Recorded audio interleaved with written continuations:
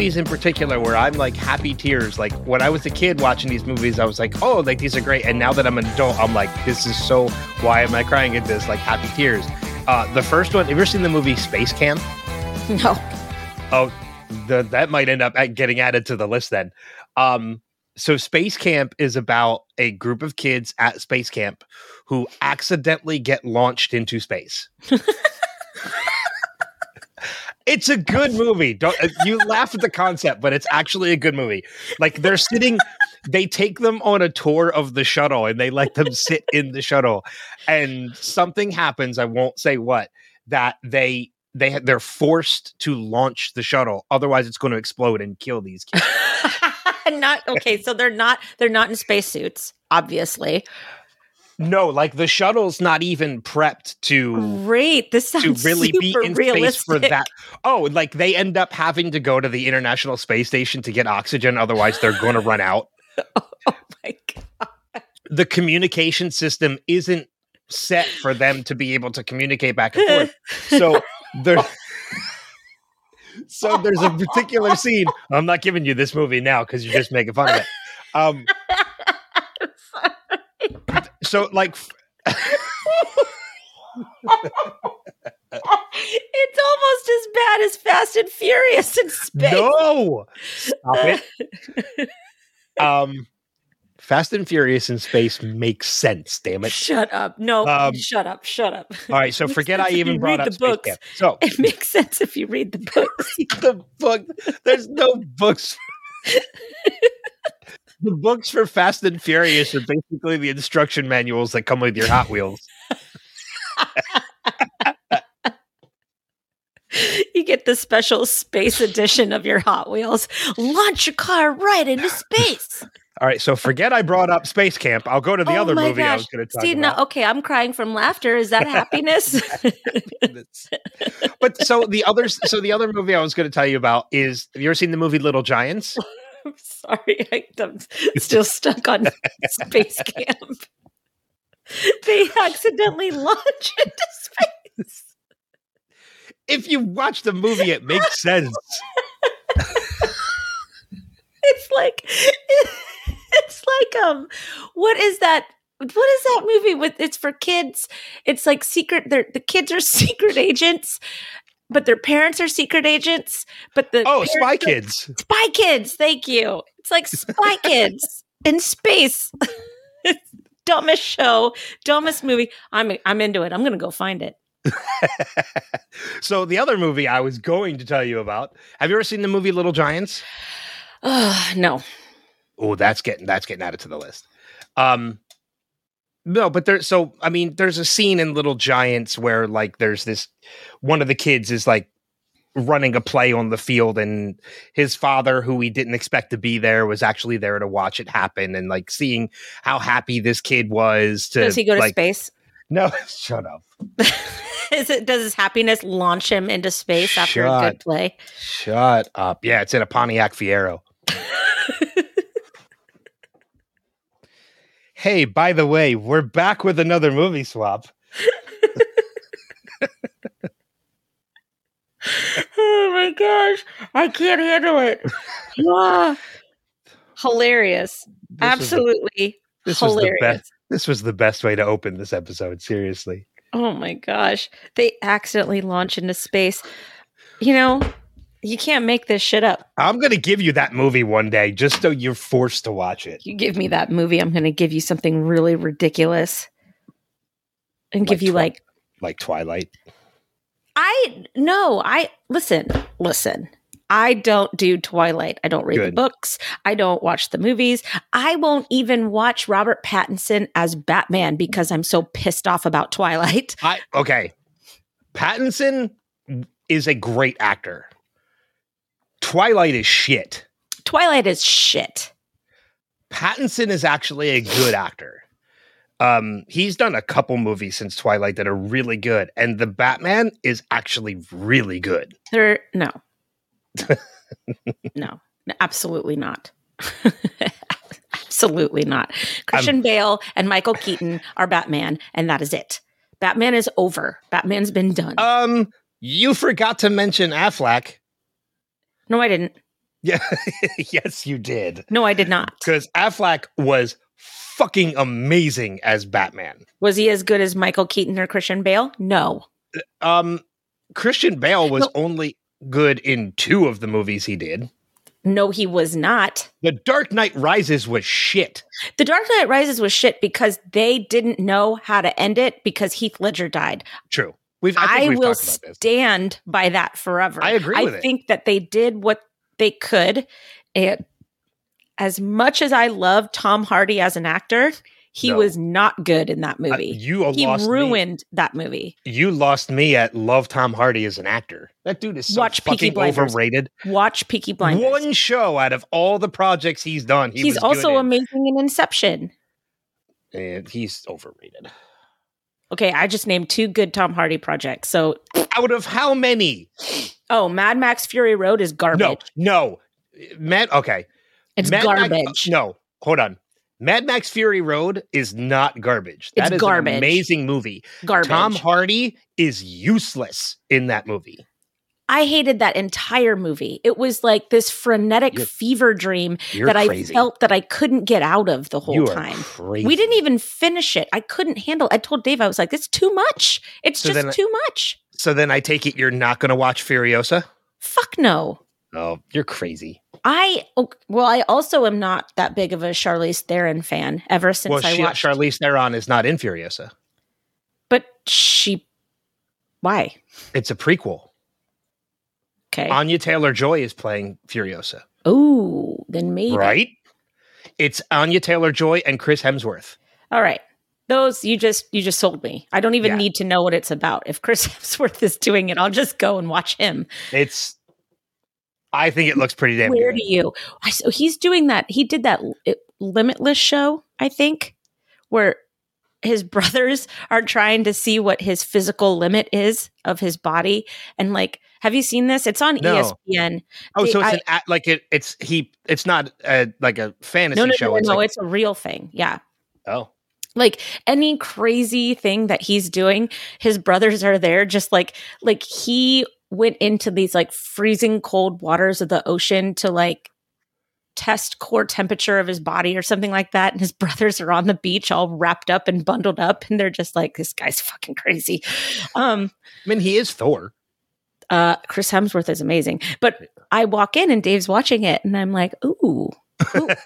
What are we doing here? What are we watching here? I just sat down and I'm just like, this is wonderful. Like, I don't care what he's doing. He is just like this beautiful specimen that's just nice to watch. And he's funny. He's funny. He's a good actor. He is great. I know a lot of people panned it, but he's great in the all-female reboot of Ghostbusters. I heard that. And I saw the interviews with the female Ghostbusters and they were saying like, this guy can sing. Like he starts singing and we're like, no way can he sing. He's funny. He can sing and he's good looking. They're like, this is not fair. It's not fair to be Chris Hemsworth. I totally agree. No, he's great in the Ghostbusters reboot. And he's a wonderful husband and a wonderful father. Like the guy just ticks all the boxes, all of them. Check, check, check, check, check, check, check. Yeah, I get it. Let's talk about movies we gave each other months ago. Okay, so Matthew Perry died. So I gave you a Matthew Perry movie. Yeah. And then he ended up passing away. So we had to give it a little time. Because it was rough. It was rough to watch anything with him. Well, we're both huge Friends fans. We're both huge Matthew Perry fans. So when Matthew Perry died, that just kind of killed everything. We were almost ready to just like, at one point we were like, let's just assign each other 2 new movies and start over. And then Jill came to visit and we watched it. Yeah. So let's start with that then. Let's get that out of the way. I gave you the movie 3 to Tango with Matthew Perry and Oliver Platt. Yeah. I warned you. It was a very 90s movie. Yeah. Initial thoughts on the movie. I did not enjoy it. Okay. Fair enough. It's fair enough. Jill thought I was crazy the whole time because she loves it. It's one of her favorite movies. I think Dylan McDermott is a god-awful actor. I feel that he ruined the movie. If somebody else would have been cast in that role, I think the movie would have been way better. Because it was a funny premise, but it was also, you know, the movie doesn't age well. How's that? Okay. Because we are a lot more accepting and forgiving of everybody's differences and homosexuality. And this kind of made homosexuality, like it poked fun at homosexuality in a very specific way. And it used a lot of stereotypes, I think, which were funny in the 90s, but they also kind of weren't funny in the 90s if you were gay, I think. So, to anybody listening who's never seen the movie before, the basic premise of the movie is that Matthew Perry and Oliver Platt are architects. There's a bit of confusion where it's believed that Matthew Perry is gay. But Oliver Platt is the one that's gay. Oliver Platt is actually gay. And he plays along in order to get closer to a girl that he likes, played by Neve Campbell, who also She's fantastic in that movie. She's fantastic in that movie. I really like Neve Campbell in that movie. She's so quirky. Yeah. And Matthew Perry, like, they had great chemistry together on screen. Yes. Yeah. I mean, look, there's a lot of elements that are really fun, and I really enjoyed those elements, but Dylan McDermott just ruined the movie for me. I don't know. I don't know. I mean, I guess that there was like there was like a long period of time where Dylan McDermott was like in everything for some reason. He was a hit, like, for some. Yeah, I agree with you. Like, he had a really good run in like the 90s to 2000s, early aughts. Yeah. And then, like, he was also big in television too, because he was on The Practice for that's what it was. Yep. A long time. That was his mailbox money. Yeah, pretty much. So, but, he did. I mean, The Practice ran for 8 seasons, I think. That and he was on start to finish. Yeah. I mean, good for him. He just is not a good actor. I'm sorry. I don't like saying that about people, but he really honestly ruined that movie for me. It's kind of like Russell Crowe in Les Mis. I hated him in Les Mis. Every time he opened his mouth to sing, I was like, shut up. Because Les Mis to me is a perfect movie. And then you get Javert in there and I'm like, you are ruining this. You're ruining my good movie. I was okay with Russell Crowe, but that's another people that sing through their nose. It's a whole nother conversation. But I mean, you do bring up a good point with Dylan McDermott. And I feel like, this movie came out in 99. Dylan McDermott was already 3 seasons into The Practice. Neve Campbell had been doing Party of 5 for a while. And Matthew Perry was deep into Friends. So it feels like they were kind of looking at like big TV stars. And Oliver Platt was a recurring character on The West Wing, which was a huge hit. And he was fantastic on The West Wing. So they were pulling in some of the bigger television stars that they could. Heavy hitters, yeah. To kind of like make this a bigger thing. Because John C. McGinley is in this movie too, who, he's one of the ones that starts the rumor about them being gay. And then by the end of the movie, turns out he is also gay. Right. Right. But McGinley didn't get he didn't get really his big start or his big found moment until a couple years later with Scrubs. Yeah. So this was before Scrubs. Yeah, the movie had potential, but I just don't think that it was done very well. I think that you could probably reboot it and redo it now, and it would probably, with a better script, and it would probably be better. Be fun to watch Dan Levy as the Oliver Platt role. Oh, that could work. Right? That could really work because I love Dan Levy. I love everything he does. I don't care what he does. If his hands are in it, I want to watch it. He's got a new movie out that he just directed too. Yeah, and it looks phenomenal. It's where his husband dies, and his two friends kind of help him through grief for the first year, and then on the 1-year anniversary, he takes his friends on a trip, I think, to Paris as a thank you. For helping him, but he still can't get out of it somehow. I've only seen one trailer for it, but it looks phenomenal. And he wrote and directed and starred in it. And I think it's called Good Grief. Yes. Not the Charlie Brown story. That would be great if they made live action Charlie Brown. Right? But made it like a dark comedy. And then, and I think it comes out, towards the end of the month. On Netflix. Oh, cool. Yeah. I'm excited to see that. Yeah, it's a Netflix movie, so it's not going to be theaters. But I think it's December 29th, I think, is when that comes out. Sure. Matthew Perry's book, Friends, Lovers, and the Big Terrible Thing. Yeah. I think that's what it's called. Anyways, I haven't read the book yet because I'm waiting to read it with Me too. Jill. Jill and I are going to read it. Jill. Jill and I are going to read it at the same time if you want to also do that. Let me know when you're starting it. Okay. But I was looking through the pictures. I was looking through the pictures like I always do. And there's a picture of Matthew Perry with his niece who was, I think, she looked like she was under the age of 10 in that picture. And the caption was, me and insert niece name here, on the set of 3 to Tango, wishing that we were on any other movie set or something like that. So maybe he really didn't enjoy that movie from what I can tell of the picture and the caption. I wonder if there'll be more about that in the book. I'm hoping. That's odd. I didn't know that because it's been one of my favorite go-to 90s movies. And it's okay that you didn't you didn't care for it because I understand your reasonings why. But it's just, if he didn't enjoy being on that set, it didn't show because I think he's great in the movie. He's a professional. He's wonderful. I mean, he used to come to Friends, high, drunk, stoned, hungover, blacked out. He says he doesn't remember most of filming season 3, I think.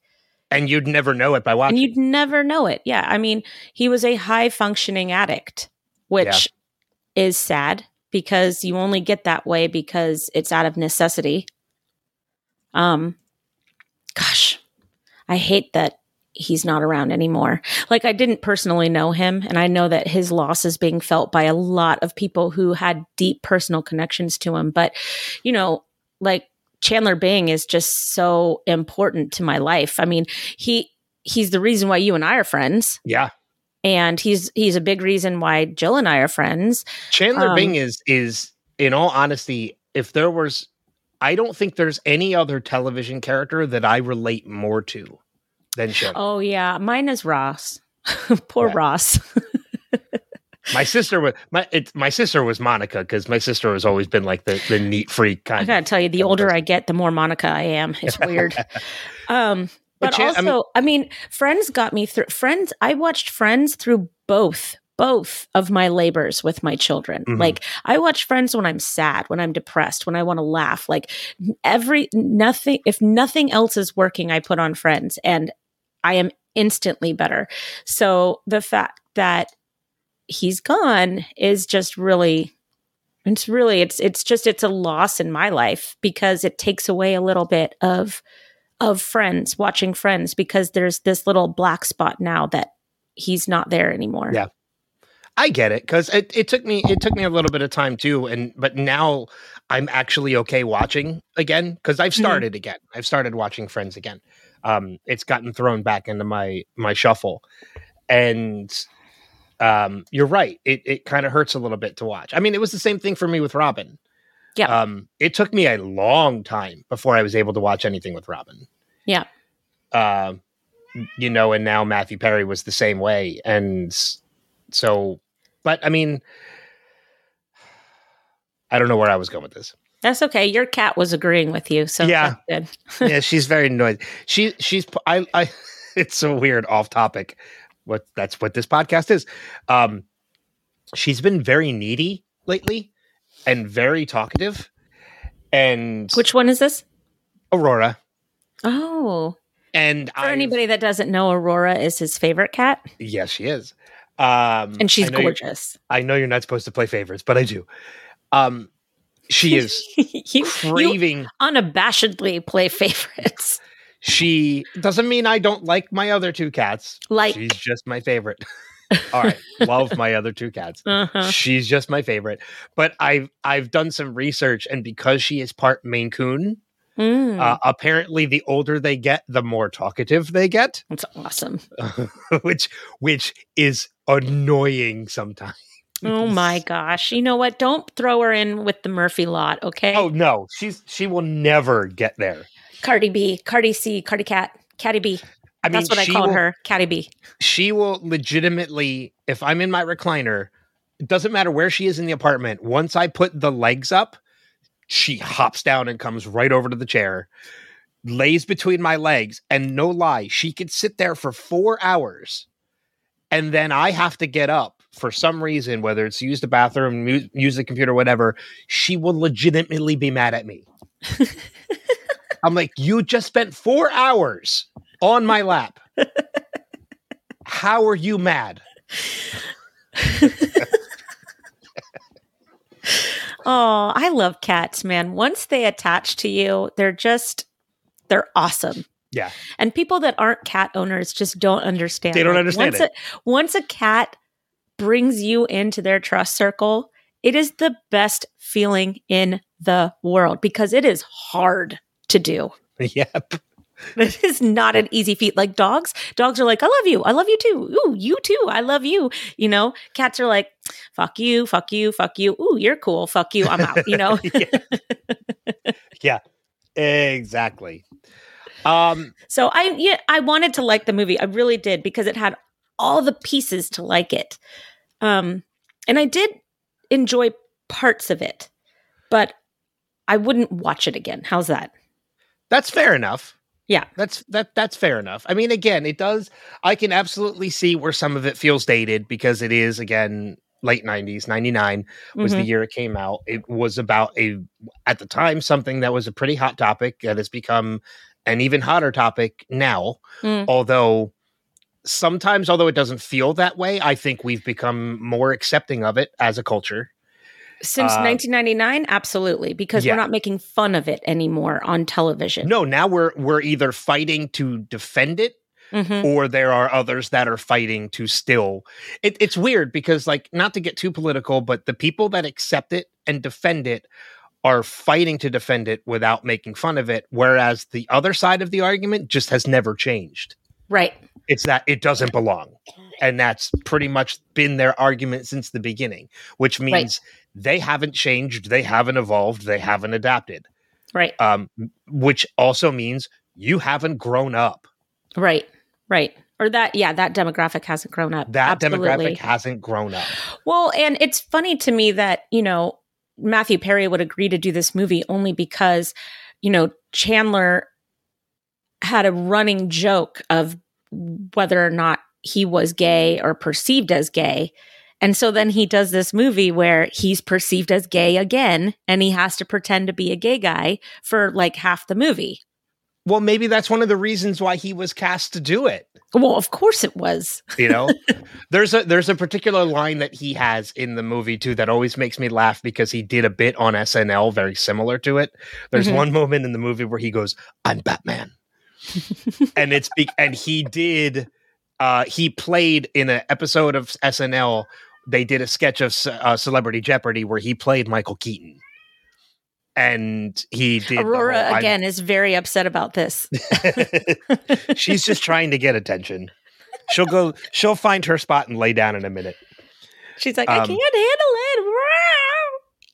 it. But yeah, like he did a sketch on SNL where he played Michael Keaton.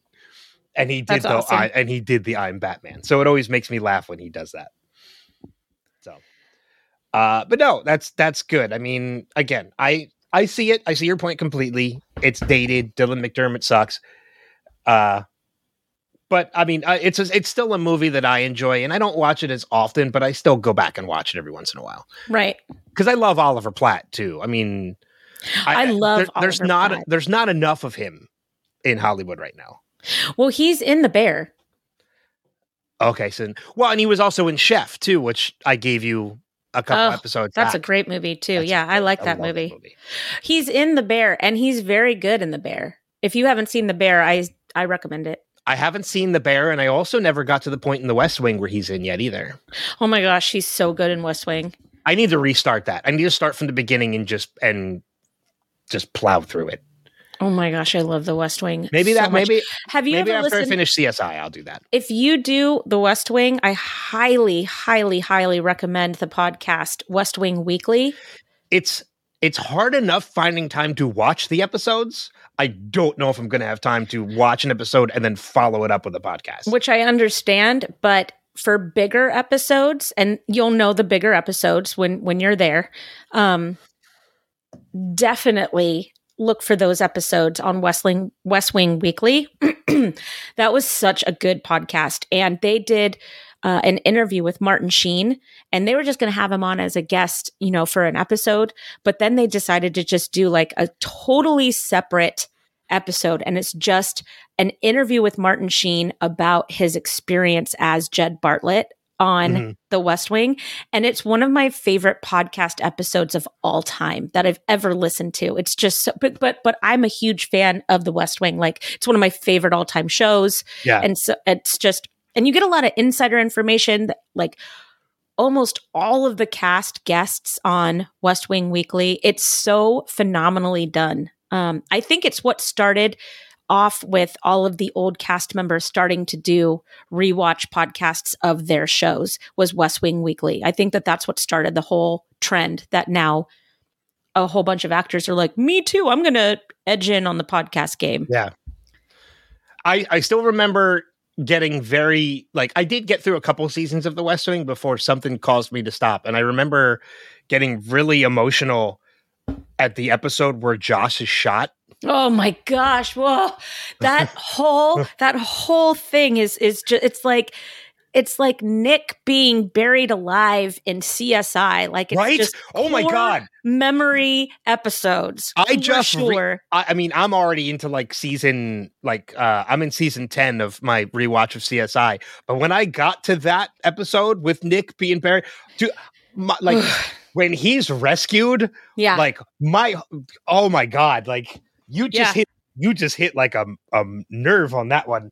Not in a bad way, but just like a emotional way. Right. And it's Quentin Tarantino directs those episodes. Did you know that? Oh no, I didn't know that. Quentin Tarantino directed those episodes. I want to say, I know we're way off topic and we're going to get to my movie in a second, but I'm in my rewatch of CSI.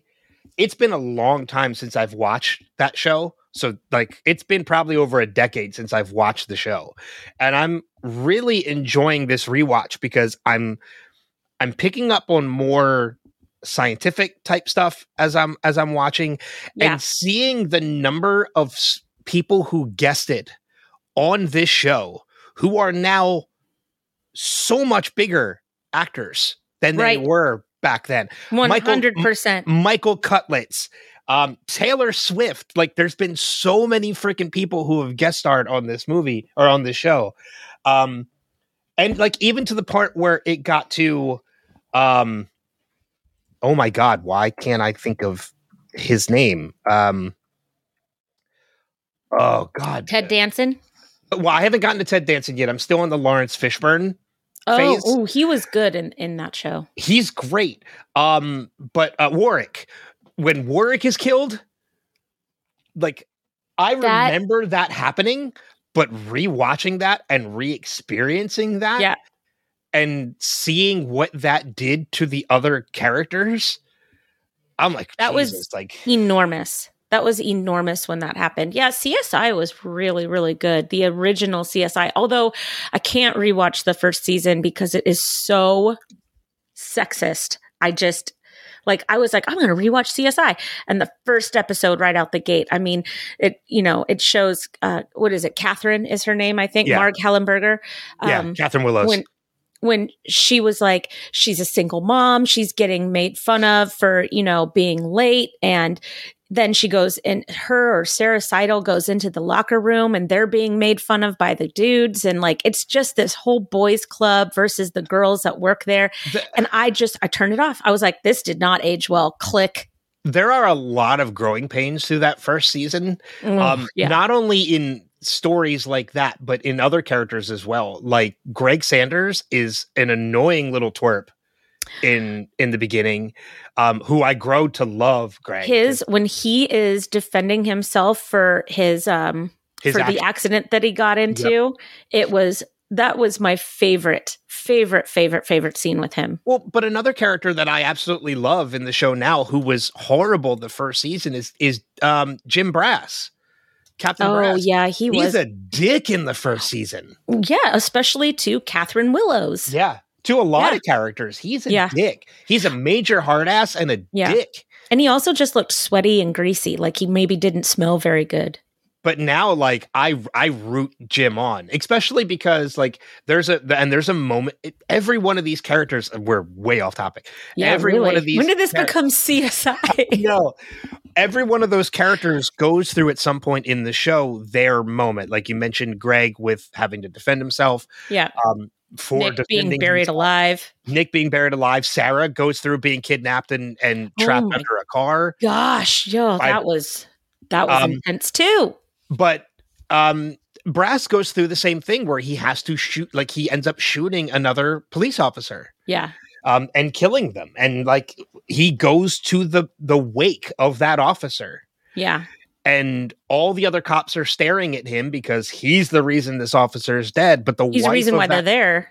But the wife of that officer goes up to him and hugs him. Mm-hmm. Like it's a huge moment for Brass.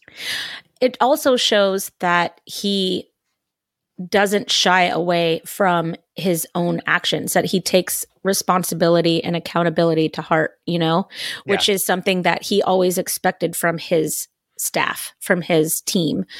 But going back to Sarah and Nick, I think the reason why those episodes are so powerful when Nick is buried alive and when Sarah is kidnapped is the effect that it has on Gil. And I love Grissom. Yeah, Grissom is the heart of that show. When he left that show, I stopped watching. Have you ever gone back to it since then? No. I will tell you, Lawrence Fishburne is great. He doesn't. Oh no, I watch it with Lawrence Fishburne. Yeah. Okay. Well, that was after Gil left. Okay, sorry, but I think that I had a hard time with it just because I love Gil Grissom so much. That's one of the reasons I was excited to watch the reboot of CSI, because it brought back Grissom and Sarah. Mm-hmm. And then they left after the first season, and I was like, oh, like I don't know if I want to keep watching it. And then the second season, they brought back Mark Helgenberger. Oh, good. So Catherine Sarah came back for the too. second season. Well, Sarah came back in the first season, and then I think she stayed for the second. Yeah, I love Sarah Seidel. I do too. Yeah. So all right. But yeah, so many of those characters. Let's go back to movies. Yeah. Sorry for that. So let's talk about the movie that you gave me. The weirdest movie alive, right? Come on. The Last Supper from 1995. It's so weird. With Cameron Diaz, Ron Courtney Elder, B. Vance, Rob Perlman, Bill Paxton, Nora Dunn, Mark Harmon, Jason Alexander. Ron Perlman. We both said Ron I Perlman. didn't hear you. You said it too. No, I didn't. Oh, you didn't? Oh. I said Bill Paxton. Jonathan Penner, who I mentioned he was a contestant on Survivor and also in Down Periscope, which is a movie that I gave you not too while ago. And Penner, when I was watching this movie for the second time, realized he was also an executive producer on this movie.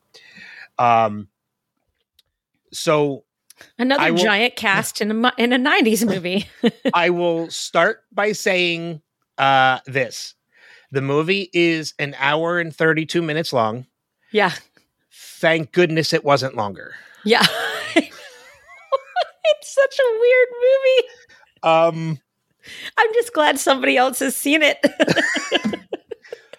I rewatched it again last night because it had been a while since I'd watched it because it's been so long since we did these episodes. And I remember getting about like 20 minutes in and thinking, why is Kristen punishing me?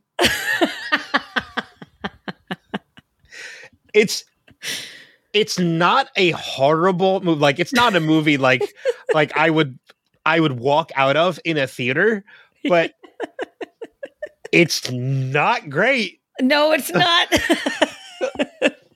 When they start, it's the tomatoes. It's all the tomato plants. Why are they just growing tomatoes?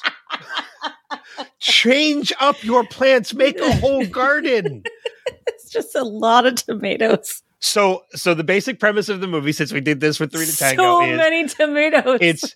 It's a group of like idealistic liberals just succumb to like the temptation of like they're just murdering right-wing conservative people. But it starts by accident. It starts by total accident. It starts by accident, and like the weirdest thing is like the first guy that they kill was in self-defense.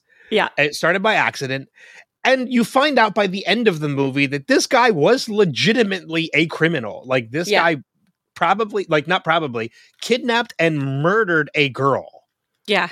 You don't know that until the end of the movie, but it gets them addicted to the point of, well, let's invite more people over and poison them. Poison them with arsenic, but with leading questions. And then they all look at each other and they're like, oh yeah, we're going to kill him. So they're like, want some wine? So my biggest complaint one of my biggest complaints about this, about like the story itself, is when they're at dinner, they have two different bottles. They have the blue bottle, which is the poison, and the green bottle, which is okay. Yeah. But yet one of them is red and one of them is white. Who is going to change from red to white during dinner? Nobody. Make them both the same freaking kind of wine. But I don't even drink white wine. You know what I mean? I only drink red wine. So if I'm being killed, I'm not going to drink the wine. That's what I mean. It's like you're drinking red because that's the normal wine. That's the wine that's safe. And that's what they're drinking during dinner. But then when you guys all look at each other and decide, okay, it's time for this person to die, drink from this bottle. I'm going to be like, no, I've been enjoying the red all night. Thanks, though. Yeah. Thanks, though. I'm good. Make it the same wine. I know. The movie's so bad. It's good, though. Come on. It's one of those... It's such an odd movie. But it's one of those movies that I watched. It was like on television or something like that, like on, back when you were just flipping channels, and there was no such thing as streaming. And I'm like, what is this movie? And so that's where this movie should have stayed. Well, and then then I keep watching it and I'm like, well, this is interesting. And then eventually I'm like, that's a lot of tomatoes. Okay, well, I guess I'm in it now. So there's a part of me as like a major like cinephile and movie lover as I'm watching, and like you see like every time they bury a body, they bury it in the backyard and they plant tomatoes so that the body decaying can fertilize the tomatoes. I'm not eating those tomatoes. No, I'm not eating those tomatoes. But again, like change it up. Like make a whole garden. Like plant some eggplant. Plant some like something else in there. And I'm like, and as I'm watching it for the second time, I'm like, well, maybe the tomatoes are a metaphor for something. And I get to the end of the movie, I'm like, what are they a metaphor for? Nothing. Nothing at all. Nothing. Yeah. They're just tomatoes. It's great. I don't get it. I mean, look, it does have a great cast. Courtney B. Vance is an amazing actor. He's good in this too. And he's actually really good in this. He's really good in it. It feels like a movie that Alan Tudyk should have also been in, correct? I could see Alan Tudyk playing the Pete part. Okay, yeah. I could see that. Did you notice that all of the idealistic liberals all had apostle names or disciple names? Jude, Mark, Luke. Well, Paulie's not a. Oh, Paul. Yep. And Pete. Who's Pete? Oh, Peter. Peter. Oh, yeah. Jude is Judas. Well, I said Jude. Well, Jude is also a saint. Saint Jude. Oh, I'm talking about Jesus's disciples. Oh, Judas. Okay. Yeah. Well, okay. So Judas kind of makes sense too, because in the end, she was the one that was against it. Weird. So that kind of makes sense. Okay. I see some of the symbolism that's going for this, but the fucking tomatoes, Jesus Christ. I would love to know. I would love to know the idea behind the tomatoes. Like, if you ever are at a con in the future and one of these actors is there, please do me a favor and talk about that movie. I'm actually thinking about reaching out to Jonathan Penner and trying to get him on the podcast because I love Down Periscope and I was a fan of his when he was on Survivor. But if I get him on, like, I'm going to be like, okay, John, you were an executive producer on The Last Supper. What the hell was going on? Yeah, because I'm sure nobody's asked him that question in decades. I really want to know. So the other thing too is for the first half of the movie, if not longer into it, they keep going to the cutaway of Nora Dunn as the sheriff who's chasing this little girl. And I'm like, what the hell does this have to do with this movie? Is this going somewhere? Well, it was going somewhere. Eventually. It gets there way too late. So excited to find out what you think about this movie because I know how bad it is. And then thank you for giving it to me because intentionally you knew it was bad. Yeah, but I liked it. I think it's so bad it's good. So I actually enjoyed it. I hope I never have to watch this movie again. So when Nora Dunn shows up, knocking on the door and questioning them and showing them the pictures and everything, that's one thing. And I'm kind of like, okay, now there's a little bit of a connection. They've brought her in. They've met these two they've put these two stories together. It's hinting that Bill Paxton's character was actually a kidnapper and a murderer. So they actually killed somebody who was horrible. Meanwhile, they have a Mensa member sitting in the chair who ends up getting stabbed because she wouldn't drink the wine. Okay, whatever. I can't stop laughing. I'm so sorry. And then the next time you see Nora Dunn, she's spying on them in the garden, goes into the garden, and Luke kills her by hitting her over the head with the shovel. I don't see the problem. It got to the point where, I know Ron Perlman he's very clearly a Rush Limbaugh type character. Yeah. Very right-wing pundit conservative, spewing conspiracy theories, all this kind of stuff. He's very much like an Alex Jones kind of character. It's a weird, timely movie for this time. God, yeah. It shows that even almost that long ago, some things just have not changed. Things have not changed. So can you appreciate it for that element of it a little bit? I can, but it got to the point, I won't. It got to the point, and I hate saying this. For most of the movie, every time you see him on the screen and he's spewing his garbage, I'm like, oh, he has to end up at the table at some point. That's what they're leading to. And then it gets to the point where at the end, they're questioning whether or not they should poison him. He comes to the realization, he sees that newspaper about the 9 missing people. He looks outside, he sees the 9 the 9 mounds outside with the tomatoes. He puts 2 and 2 together. He makes them drink the toast together. And then it shows the painting of him standing with all the bodies around. And I'm like, I hated him, but thank Christ they're dead. Right. Because this was put them out of their misery, please. Yeah, they totally deserved their ending. 100%. It came back to bite them in the ass, and like, good. Yeah. And then Ron Perlman sells all the tomatoes. He spends the rest of his life as a tomato farmer, because he has all those fresh bodies. Yeah.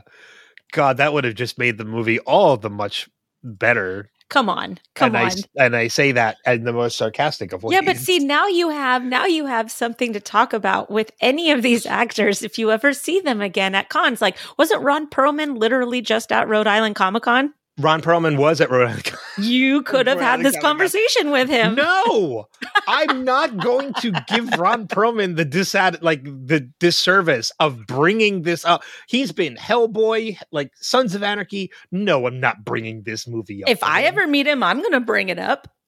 Could you imagine me going to his table and being like, "Look, you've done some amazing work, and I'm a huge fan." But can we talk about The Last Supper? Did you have a tumor? Was it removed?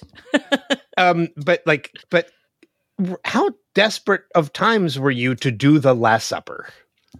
Like that's, I think that it was an artsy independent film, that it was the time to do these weird, quirky independent films. And it was an 18-day shoot, and Bill Paxton actually came in on his weekend off from filming Apollo 13 to do his scenes, and then he left. This was an 18-day shoot? 18-day shoot. That was like 9 days too long. Yeah. And when they were done filming, that house burned down. Did it really? Yes. Good, because it wanted to cleanse itself of this atrocity. I really hope that us discussing this gets people to watch it. I do. I kind of feel like it's one of those movies that's so bad, you just need to see it for yourself. That's what I'm saying. God, I like that the house burned down because it had to cleanse itself of the atrocity of this movie. Right. And all the tomatoes burned down too. They're all now sun-dried tomatoes. They just exploded. There's one scene in the movie where Annabeth Gish's character, Polly, like opens the cupboard and sees like the jars of like tomato sauce or whatever, yeah. But for an artsy added to it, they take out the back of the house so that she's looking out into the garden through the cupboard. Yeah. I was like, what does that mean? She's remembering where the sauce came from. All you got to do is turn to your right and look out the window.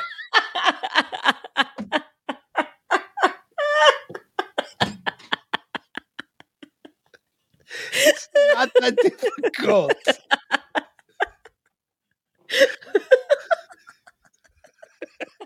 Sorry. No, you're really not. I'm not even a little bit, because I get to talk about this movie with somebody. It's like one of those movies where I'm like, has anybody seen this movie? And nobody knows what I'm talking about. So I'm really excited that you and I get to share this together. I will say, I did actually really not his dialogue, but I enjoyed Bill Paxton in this movie. One, because I love Bill Paxton and I miss Bill Paxton. We all do. But this took me back to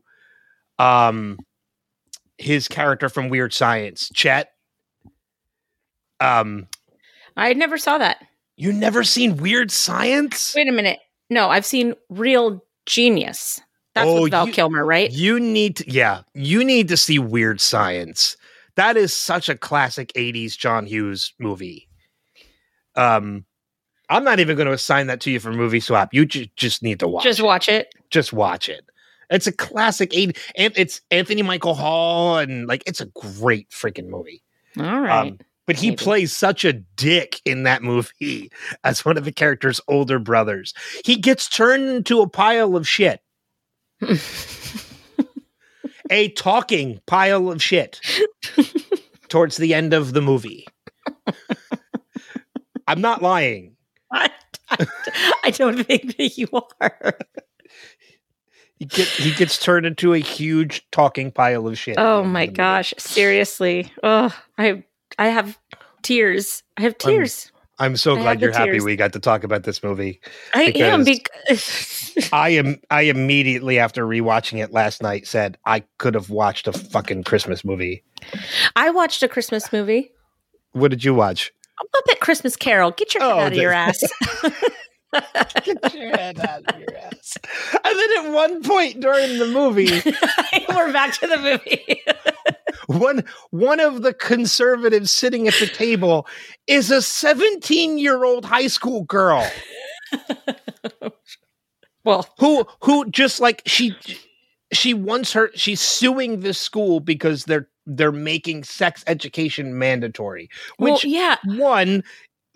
rightfully so. It should be. Yeah. But at one point, like, Luke is like, how about some wine? Oh, one sip ain't gonna hurt. I'm like, Jesus Christ, this is horrible. Yeah. Like, not only are you murdering people, but now you're... just to showcase how terrible they are. Like, how unbelievably terrible they are. Yeah. Anyways. It really is a weird movie in that, like, these guys are meant to be heroes, but really just turn out to be horrible villains by the end. Awful. Yes, awful. Absolutely awful. There's another movie. It came out not too long ago, actually. And it's very similar. Yeah, it came out in 2020. It's called The Hunt. Yes. Yes. Uh-huh. I wanted to see that. That is basically kind of the opposite. That is conservatives hunting liberals. Yep. Yeah. And very similarly, actually, to the same way, it's a conservative who ends up winning in the end of The Last Supper.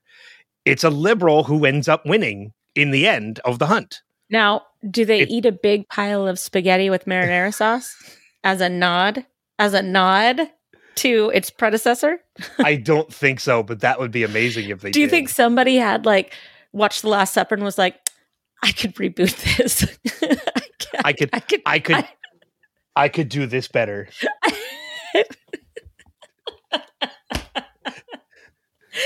Craig, one of those tomatoes could have done this better. Oh my gosh. Oh, I'm so glad you've seen this movie. I'm so happy. Are you? Yeah. Really? Yeah, I am. I'm so happy. God damn. Oh. And then thinking about movies to give you for the next episode, I'm like, do I want to punish her or do I want to give her something legit? You did punish me. You gave me 3 to Tango. 3 to Tango is not nearly as bad as The Last Supper. Debatable. I like it that we both have movies we didn't enjoy this time around. No. And I watched mine twice. I know. When you said I'm rewatching it, I go, God, why? Because part of it was I needed to rewatch it, and I'm like, I don't remember a lot of good things about this movie, so maybe I should rewatch it to see if maybe I missed something, and I'll pay more attention to it. You missed nothing. Then I got to the end of the movie, I was like, nope, didn't miss a damn thing. Seriously, I'm crying right now. Didn't miss a damn thing. Oh my gosh, it's so funny. You're horrible. That you are taking pleasure from my pain. You're so bad. You're horrible. Oh my God. All right. Oh my gosh, seriously, I can't stop crying. Okay. Let's give each other another assignment, shall we? I have a movie all ready for you. I have one for you too, and I promise you, it's not as bad as either one of these movies. Well, yeah, me too. It's actually one I really enjoy. Okay. Well, you also really enjoyed 3 to Tango, so, you know. That's very true. All right, what's my assignment? All right, so your assignment... You give me an 80s movie, I'm going to rip you through this I'm not giving you a 80s movie at all. I'm giving you a movie from 2018. Okay. Starring Nick Offerman. Ooh. It's a movie called Hearts Beat Loud. Okay. Not This going to tell sounds you like anything. I'm going to cry. Not going to tell you anything about it. Because that's part of the thing is we don't know anything about these movies. But it is, I will tell you, the cast is made up of Nick Offerman, Kiersey Clemens, Toni Collette, and Ted Danson. Okay. I will tell you. I am going to give you a movie that I stumbled upon a couple years ago. Oh no. You stumbled on The Last Supper too. Yeah, I know. Mainly, well, I just looked through your unwatched list and it's on it. So okay. But it is. I enjoyed it. It's different. The way you have to defend this movie already. No, I don't have to defend it at all. No, okay. I don't have to defend it at all. I think that you'll enjoy it. It stars Keanu Reeves and Winona Ryder. Oh. And is it Destination? No, not Destination. Destination Wedding. It is Destination Wedding. Yes. Okay. That is on my list to watch. So. And it stars only Keanu Reeves and Winona Ryder.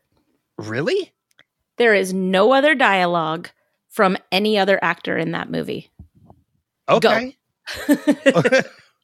All right. Fair enough. I love Keanu. I love Winona Ryder. This one has been on my radar. So yep. I will get to knock it out. That's good. All right.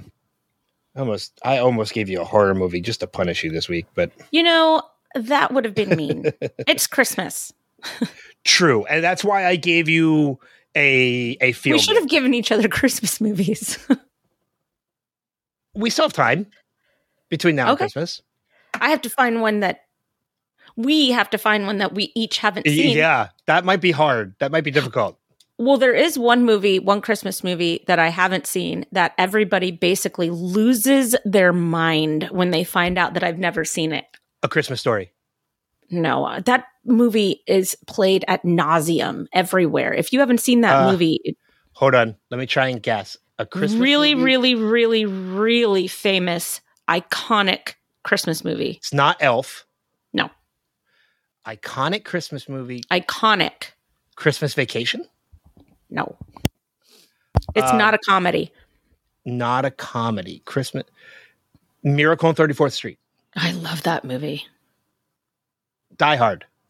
It's iconic. You'll never get it. Iconic Christmas. Give me a hint. It's black and white. White Christmas.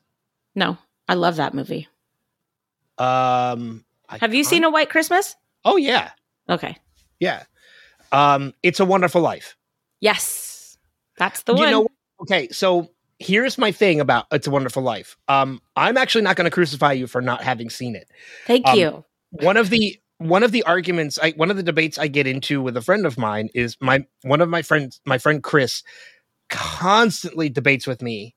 Die Hard is not a Christmas movie, and I'm on the side that it is. And I don't know where you fall on this, but my argument to him is, I was like, okay, well, why is Die Hard not a Christmas movie? And he says, well, because it just because it happens at Christmas doesn't mean it's a Christmas movie, because Christmas has nothing to do with the story. I was like, okay, in that regard, It's a Wonderful Life is also not a Christmas movie. I was like, because it happens at Christmas, but Christmas is not a part of the story. I said, you can take Christmas out of the movie and it doesn't change the story one bit. He's like, oh, but that's not. I'm like, no, by your argument, It's a Wonderful Life is not a Christmas movie. Also, Home Alone, also not a Christmas movie. That's true. You could say that for a lot of Christmas movies. You could say that for a lot of Christmas movies. Isn't Gremlins also at Christmas time? Gremlins is a Christmas movie, more so than Die Hard, because Gizmo is a Christmas gift. I've never seen Gremlins. Gremlins is a great movie. And it's not overly scary at all. Is it something I could watch with the kids? Gremlins 2, absolutely. Well, my kids are big Stranger Things fans. Huge, I think you could watch Gremlins with them then. I think after watching Vecna do what he does in season 4, there's not a lot that the kids can't handle. I think Gremlins is dated enough that it's easy to handle. Okay. Is it R? If it is, it's purely for violence. and not for language. It is, let's see, Gremlins. No, Gremlins is rated PG. You're fine. PG? Yeah. I could play that in a school. I don't know if watch it. I'm just saying PG is generally known as okay to play at school. I mean, it's Gremlins is PG, and it was written by Chris Columbus, who did Harry Potter. He also did Home Alone. True. Very true. But it's watch Gremlins. It's fun. I'm going to. And Gremlins 2 is even more. Is that goofy. also at Christmas time? No. Okay. No. Gremlins, well, maybe that'll be our Christmas movie today, because we were talking about watching. We like watching a Christmas movie every night right now, so maybe that'll be our Christmas movie tonight, because I've never seen it. Gremlins is written by Chris Columbus, and it was directed by Spielberg. Oh my! Okay, yeah, we're gonna watch it tonight. We're gonna watch it. Oh no! Really directed by Joe Dante, but it was produced by Steven Spielberg. So less impressive, but it's still gonna watch it. Yeah, it's worth the watch. Well, I'm excited that you're gonna watch Destination Wedding. I think it'll be a nice palate cleanser from the atrocity that I gave you. I'm excited that you're gonna watch Hearts Beat Loud, because am I gonna cry? You might. Oh, fuck you. Okay. But because I'm a big Offerman fan, so I wouldn't give you anything with him in it that would do him a disservice. Yeah, you would. Not Nick Offerman. No, I wouldn't. Ron Swanson is like one of my two spirit guides. Roy Kent being the other one. If I knew Ron Swanson in real life, I would be very mad. Really?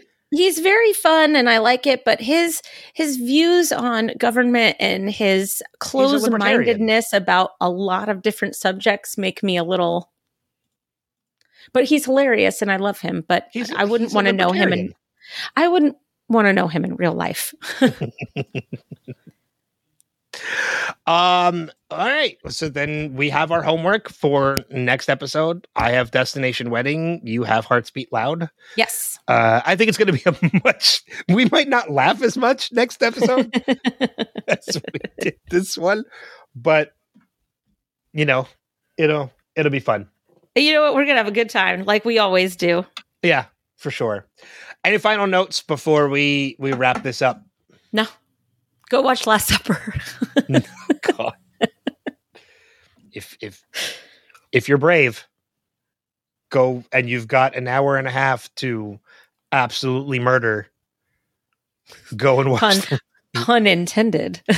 Oh no, I didn't even mean that. If you've got an hour and 32 minutes to poison with arsenic, go and watch The Last Supper. God damn it. I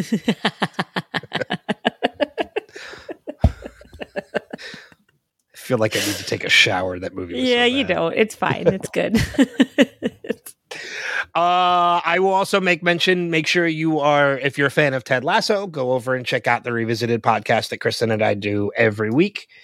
We are diving into season 2 now. We finished season 1, diving into season 2. Revisitedpod.com is the place to do that. Mm-hmm. So do it. Yeah. All right. Thanks everybody for listening, and until thank God this one's over.